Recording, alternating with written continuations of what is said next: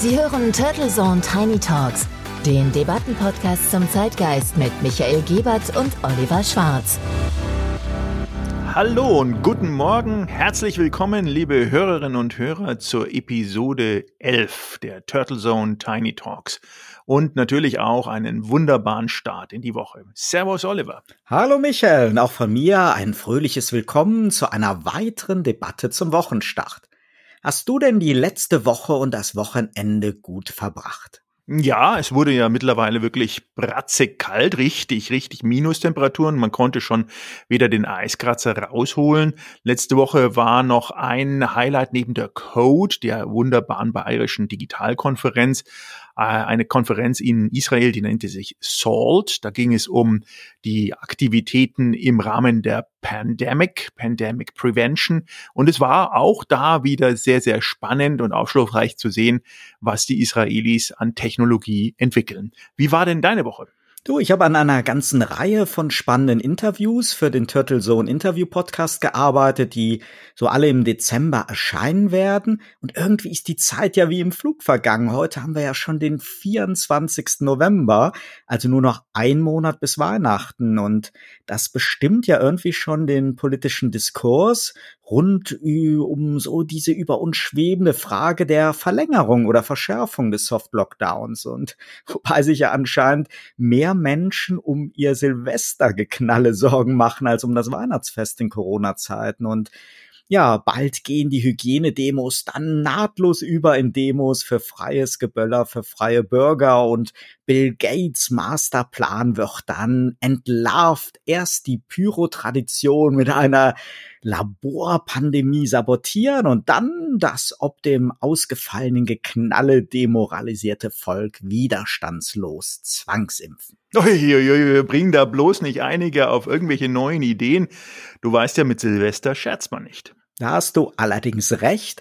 Trotzdem eine ganz bescheidene Meinung, die ich aber schon seit vielen Jahren vertrete. Schluss mit dem brandgefährlichen und nervigen Amateurgeballer und hin zu kunst- und stilvollen zentralen Feuerwerken in den Städten und Gemeinden.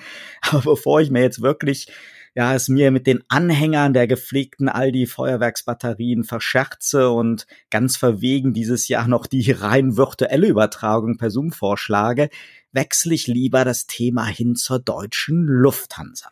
Deutsche Lufthansa, da hast du wirklich ein Thema angerissen. Die haben ja nicht nur ihren Sparkurs jetzt nochmal verschärft. Der eiserne Kurs, der dort angeschlagen wird, ist eigentlich ein Einleiten, das Ende der Economy-Verpflegung.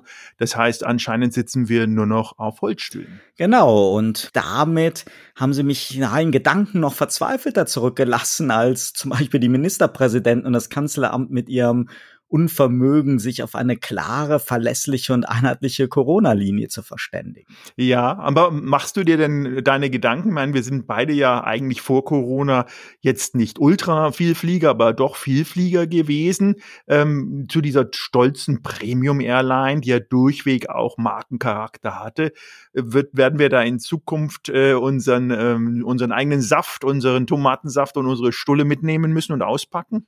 Du, ich mache mir wirklich ernste Sorgen um die Lufthansa. Ich verstehe natürlich die Nöte der Branche, die sind wirklich gebeutelt, und verstehe auch Corona-bedingte vorübergehende Servicebeschränkungen. Aber so dieser Trend, der geht ja schon, und ich würde auch mal sagen, das ist meine Lieblings-Airline, seit Jahren in Richtung No-Frill-Billigflieger. Und ich verzweifle immer so an dieser Strategie, eine Premium-Marke konsequent auf Low-Cost zu trimmen, um so in Preissuchmaschinen nicht unterzugehen. Aber in der Realität zählen für Geschäftsreisen und Vielflieger ja nicht in erster Linie so der absolut billigste Ticketpreis. Und zum anderen, ganz praktisch, es funktioniert nicht, an Bord hunderten Gästen Getränke und Speisen als Extraleistung zu verkaufen. So auf so Kurz- und Mittelstrecken, da ist der Flieger ja schon längst wieder auf der Landebahn aufgesetzt, bis auch nur ein Drittel der Reihen bedient und abkassiert sind. Das funktioniert, wenn, dann nur strikt mit einer Online-Vorbestellung. Und zum Zweiten glaube ich einfach, dass hier pro Ticket und Passagier viel, viel weniger eingespart wird, als anschließend dann an Marketingausgaben wieder notwendig ist, um die Lufthansa so weiterhin als Premium-Airline zu positionieren. Das ist so eine typische, klassische CFO-getriebene Entscheidung. Oder will man wirklich seine Zukunft in der Liga der Ryanairs und EasyJets suchen? Ich glaube kaum. Ja, ich hoff's nicht. Das ist, da muss man wirklich mal den Controller fragen, der ja auch irgendwie dann immer zuarbeitet, dem CFO. Aber ich gebe dir da völlig recht. Das ist eigentlich eine Entscheidung, die muss hinterfragt werden, zumal ja auch viel Steuergeld im Spiel ist. Und das ist, denke ich, eine eigene Debatte im nächsten Jahr wert, je nachdem, wie konkret wir absehen können und sich das ganze Airline-Geschäft und die Geschäftsreisen auch wirklich entwickeln werden. Stimmt, da hast du recht. Worüber wollen wir denn heute debattieren? Also mein Vorschlag wäre das Thema Cancel Culture. Da habe ich in den letzten Tagen ja wieder so einige aktuelle und sehr, sehr kontroverse Kommentare zugelesen. Ja, da haben wir uns einen harten Brocken ausgesucht, einverstanden. Ich bin ja da sehr gerne bereit, auch solche wirklich kontroversen Themen mit dir gemeinsam zu debattieren. Es ist heiß diskutiert, es ist facettenreich, es ist sehr spannend. Aber wichtig ist am Anfang mal zu klären, wie ist denn bei dir oder wie soll unsere gemeinsame Definition von Cancel Culture denn sein?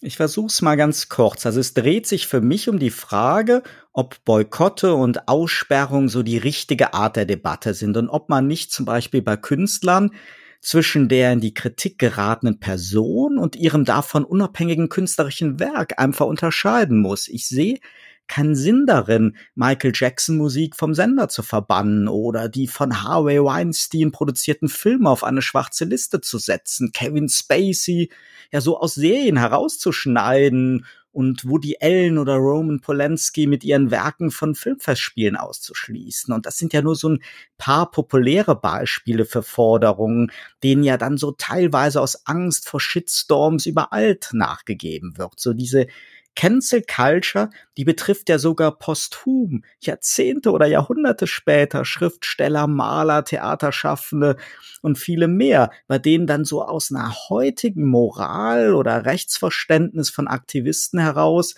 nicht nur berechtigterweise ja, da so eine neue kritische Betrachtungsweise von Äußerungen oder Handlungen dieser Persönlichkeiten angeregt wird, sondern so gleich die vollständige Verbannung ihrer künstlerischen Werke gefordert wird. Und für mich ist das oft wirklich zu überzogen oder tendenziell ja fast eine gefährliche Waffe, so im Namen der Political Correctness, zumindest dann, wenn die kritisierten Handlungen oder Äußerungen ja in keinem Zusammenhang mit dem künstlerischen Werk oder dem gesellschaftlichen Engagement der betroffenen, in der Kritik stehenden Menschen. Ja, also das ist schon mal eine gute Definition, auch schon mal gute Einleitung in das Thema. Meiner Meinung nach, so habe ich es zumindest empfunden, ist der Begriff sehr negativ besetzt. Und das Phänomen ist ziemlich ambivalent und es scheint auch gesellschaftlich heftig umstritten zu sein. Also Cancel Culture ist für mich definitiv auch was anderes als Kritik. Denn Kritik, auch scharfe Kritik, ist der Kern einer jeden echten Debatte. Das, was wir ja tun. Diffamierung, Drohung, Deplatforming, Sprachvorschriften, Zensur oder vorauseilendes Gehorsam, wie wir es sehen, sind, denke ich, die eigentlichen wichtigen, aber auch gefährlichen Instrumente dieser Cancel Culture. Ja, und nur um das auch nochmal klarzustellen, bei dem Vorwurf der Cancel Culture, da geht's ja nicht um die initiale Kritik von Handlungen oder Äußerungen oder so der juristischen, moralischen Bewertung. Dafür müssten wir zu allen Einzelaspekten von MeToo über Rassismus bis hin zu Radikalismus ja eigene Debatten führen. Es geht vielmehr um die Tendenz, neben der Kritik oder neben der juristischen Bestrafung auch gleich eine Verbannung zu fordern. Und wir reden ja auch nicht davon, dass Musiker auf der Bühne zum Beispiel radikale Inhalte in ihre Performance einbauen oder ein Schriftsteller volksverhetzende Inhalte schreibt. Da gibt es, glaube ich, keine Diskussion und auch klare rote Linien. Aber hier reden wir ja davon, ob ein begnadeter Maler zum Beispiel in den Museen abgehangen werden muss, weil man seine politischen oder gesellschaftlichen Einstellungen aus heutiger Sicht anders beurteilt. Und wir reden davon, ob eine RBB-Intendantin sich wirklich öffentlich für den Kabarettisten, Comedian und Fernsehclown Dieter Nuhr entschuldigen muss, nur weil eine Aktivistengruppe ihm gleich so im Namen einer ganzen angeblichen Community systematischen Rassismus vorwirft, nur weil er in seiner Satiresendung den Buchtitel einer Autorin als reißerisch bezeichnet hat, die wiederum ihrerseits pauschal einer anderen Gruppe von Menschen vorwirft, Wahrheiten über Rassismus nicht hören zu wollen. Und so der öffentliche Brief der Aktivisten an die Intendantin, ja, der war ja anfangs vergleichsweise noch moderat.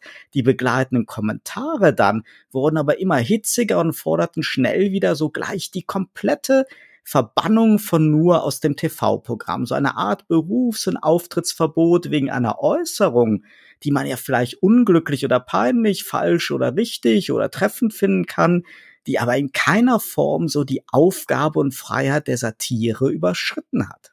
Nein, also ich bin da völlig deiner Meinung. Allerdings muss man sagen, ein falsches Wort auf Facebook genügt ja. Ein misslungener Witz oder 2 falsche oder flache Likes bei Twitter können schon bereits genügen, um die Disziplinierungsmaschine anspringen zu lassen. Und das ist das Gefährliche, dass diese Disziplinierung ja darauf abzielt, immer die Reputation der Angegriffenen zu schädigen und die eigene zu erhöhen. Sie ist also sozusagen eine Kombination immer aus Diffamierung und sowas wie zur Schaustellung der eigenen moralischen Korrektheit und gleichzeitig das Ablehnen anderer Meinung. Die Amerikaner nennen das Virtuous Signaling. Und das ist ein Thema anscheinend, was ja nicht seit gestern da ist. Und meine Meinung ist, dass die Cancel Culture im Kern ich persönlich als Angriff auf die Meinungsfreiheit empfinde und damit unabhängig von der politischen Stoßrichtung auch als aktuelles Problem unserer Zeit. Ja, und da hast du sicher einen sehr validen Punkt. Und ich meine, eins ist doch klar, wenn ein Mensch oder Künstler polarisiert oder provoziert oder unter dem Verdacht einer Straftat steht, dann hat das ja an sich schon natürlichen Einfluss auch auf seine berufliche Existenz und Zukunft. Wenn also der Wendler nicht nur Verschwörungstheorien schwurbelt, sondern RTL angreift und Verträge verletzt, ja, dann sehen die halt von einer Weiterbeschäftigung ab. Und wenn Dieter Wedel unakzeptables Verhalten gegenüber Schauspielerinnen vorgeworfen wird, dann wird sich jeder Produzent dreimal überlegen, künftige Projekte mit ihm als Regisseur zu starten. Und auch Schauspieler überdenken dann eine künftige Zusammenarbeit. Und ein Verlag vom Hasskoch Attila Hildmann wird natürlich dreimal überlegen, ob man weitere Auflagen seiner Kochbücher veröffentlichen will. Da geht es aber um Arbeits- und Vertragsrecht, um den Schutz einer Marke oder auch einfach darum, persönlich Haltung zu zeigen. Da besteht zwar dann auch immer die Gefahr, dass sehr vorschnell bei Shitstorms ein öffentliches Urteil gefällt wird und bei strafrechtlich relevanten Vorwürfen, wie in den Fällen von Weinstein, Wedel oder Spacey, ja noch nicht mal das Urteil abgewartet wird und den Dubio pro reo halt unter die Räder kommt. Aber jeder Fan, Hörer, Zuschauer, Sender, Arbeitgeber, Auftraggeber oder Kollege sollte ja eigentlich dann individuell für sich entscheiden, wie er sich positioniert. Das ist sicher auch manchmal eine Gratwanderung. Bei der Cancel Culture geht es aber ja nicht darum, dass Fans enttäuscht sind und nicht mehr ins Konzert gehen oder Sponsoren einen Image-Schaden fürchten, sondern es geht darum, dass meist bereits so in einer sehr frühen Phase von Vorwürfen oder Diskussionen so einzelne Interessensgruppen auf Verdacht hin gleich die Maximalbestrafung fordern. Und zwar nicht nur so diesen persönlichen Boykott, sondern ein Delisting und Verbannen von künstlerischen Werken oder so ein Ausschluss von Persönlichkeiten von relevanten Events und gesellschaftlichen Debatten. Und wie du das eben auch gesagt hast, damit überhöhen sich die Ankläger ja meiner Meinung nach moralisch und faktisch haushoch und beanspruchen für sich so die oberste moralische und Political Correctness Instanz zu sein und sorgen damit ja für Spaltung und eine Kultivierung von Shitstorm-Kampagnen. Und selbst wenn es in Anführungszeichen mal aus subjektiver Sicht den Richtigen treffen sollte, sind das doch völlig falsche und unverhältnismäßige Mittel. So ist es, und ich glaube, der wahre Wert der Meinungsfreiheit liegt ja nicht darin, dass jeder irgendwo seine Meinung äußern darf, sondern in dem Recht aller, alle Meinungen ungehindert hören und selbst bewerten zu dürfen. Und in einer Demokratie geht es nicht darum, den Gegner moralisch zu diskreditieren oder in eine Echokammer zu verbannen, sondern die Mehrheit von den eigenen Argumenten sich überzeugen zu lassen oder im Zweifelsfall zuzulassen. Und wenn wir uns das mal auch geschichtlich anschauen, dann ist ja dieses Thema Diffamierung und Demütigung öffentlicherweise nicht neu, existiert seit einigen Jahrhunderten. Und die Geschichte hat gezeigt, dass die Menschheit eine Vielzahl kreativer und auch oft grausamer Wege entwickelt hat, um Individuen für angebliche soziale und rechtliche Verstöße zu bestrafen. Also man denke da nur an teilweise die Thematik Tragen von Narrenkappen in auch Schulen, öffentliches Auspeitschen im Mittelalter. Die Amerikaner nennen das Dunce-Capping und natürlich ein besonders exponiertes Anklagen und öffentliche Verunglimpfungen. Alles Konzepte im historischen Kontext, die ja anscheinend dem Homo sapiens zugegen sind. Die Schwierigkeit heute ist allerdings, dass die Cancel Culture im sozialen, einem fast schon anonymen Raum der Social Networks stattfindet und diese Angriffe sich gegen ja jede und jegliche politische Couleur richten. Und deshalb ist es umso schwieriger, das Thema in so einer Art Kontext Links-Rechts-Schema einordnen zu können. Es geht nicht. Auch zum Beispiel dann die Folgeerscheinungen wie ein Abfackeln von Autos, Brandanschläge auf Wohnhäuser oder Büros, Gewaltandrohungen und sonstige Angriffe sind natürlich immer als Versuch zu werten, die Betroffenen einzuschüchtern und davon abzubringen, ihr Recht auf freie Meinungsäußerung wahrzunehmen.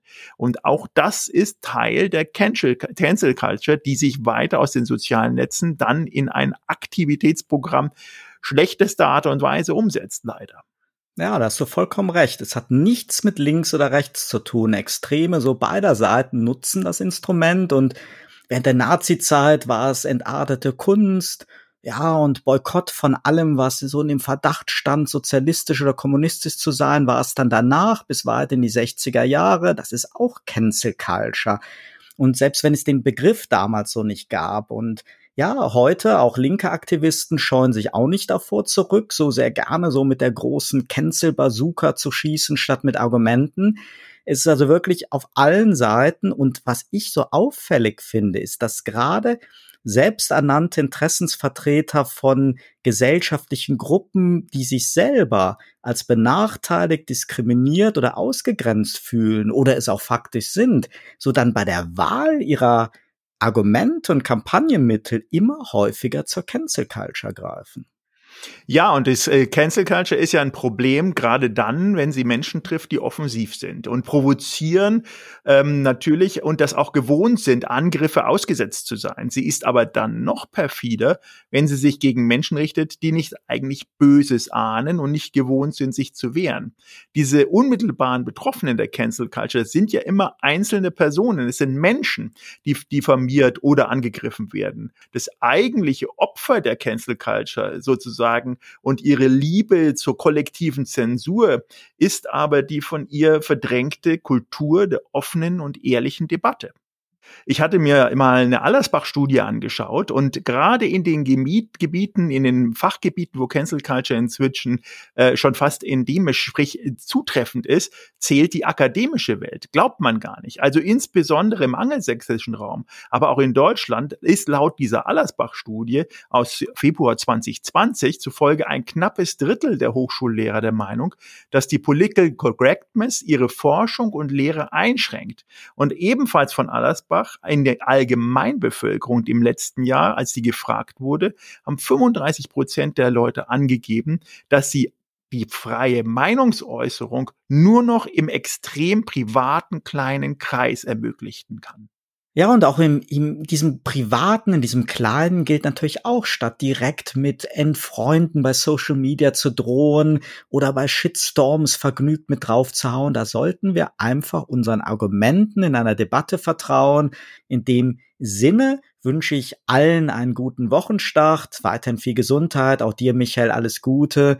Bis spätestens nächsten Montag bei der nächsten Episode der Turtlezone Tiny Talks. Ich möchte den tollen Talk schließen mit einem Zitat von John Stuart Mill, der war britischer Philosoph, Politiker und Ökonom, einer der einflussreichsten liberalen Denker des 19. Jahrhunderts, der sagte, jeder, der frei und vollständig sagt, was er denkt, leistet dem Ganzen einen Dienst. Wir sollten ihm dafür danken, dass er schonungslos unsere liebsten Meinungen angreift. Turtlezone Tiny Talks, der Debattenpodcast mit Michael Gebert und Oliver Schwarz. Immer zum Wochenstart auf allen Podcast-Plattformen und auf turtlezone.de.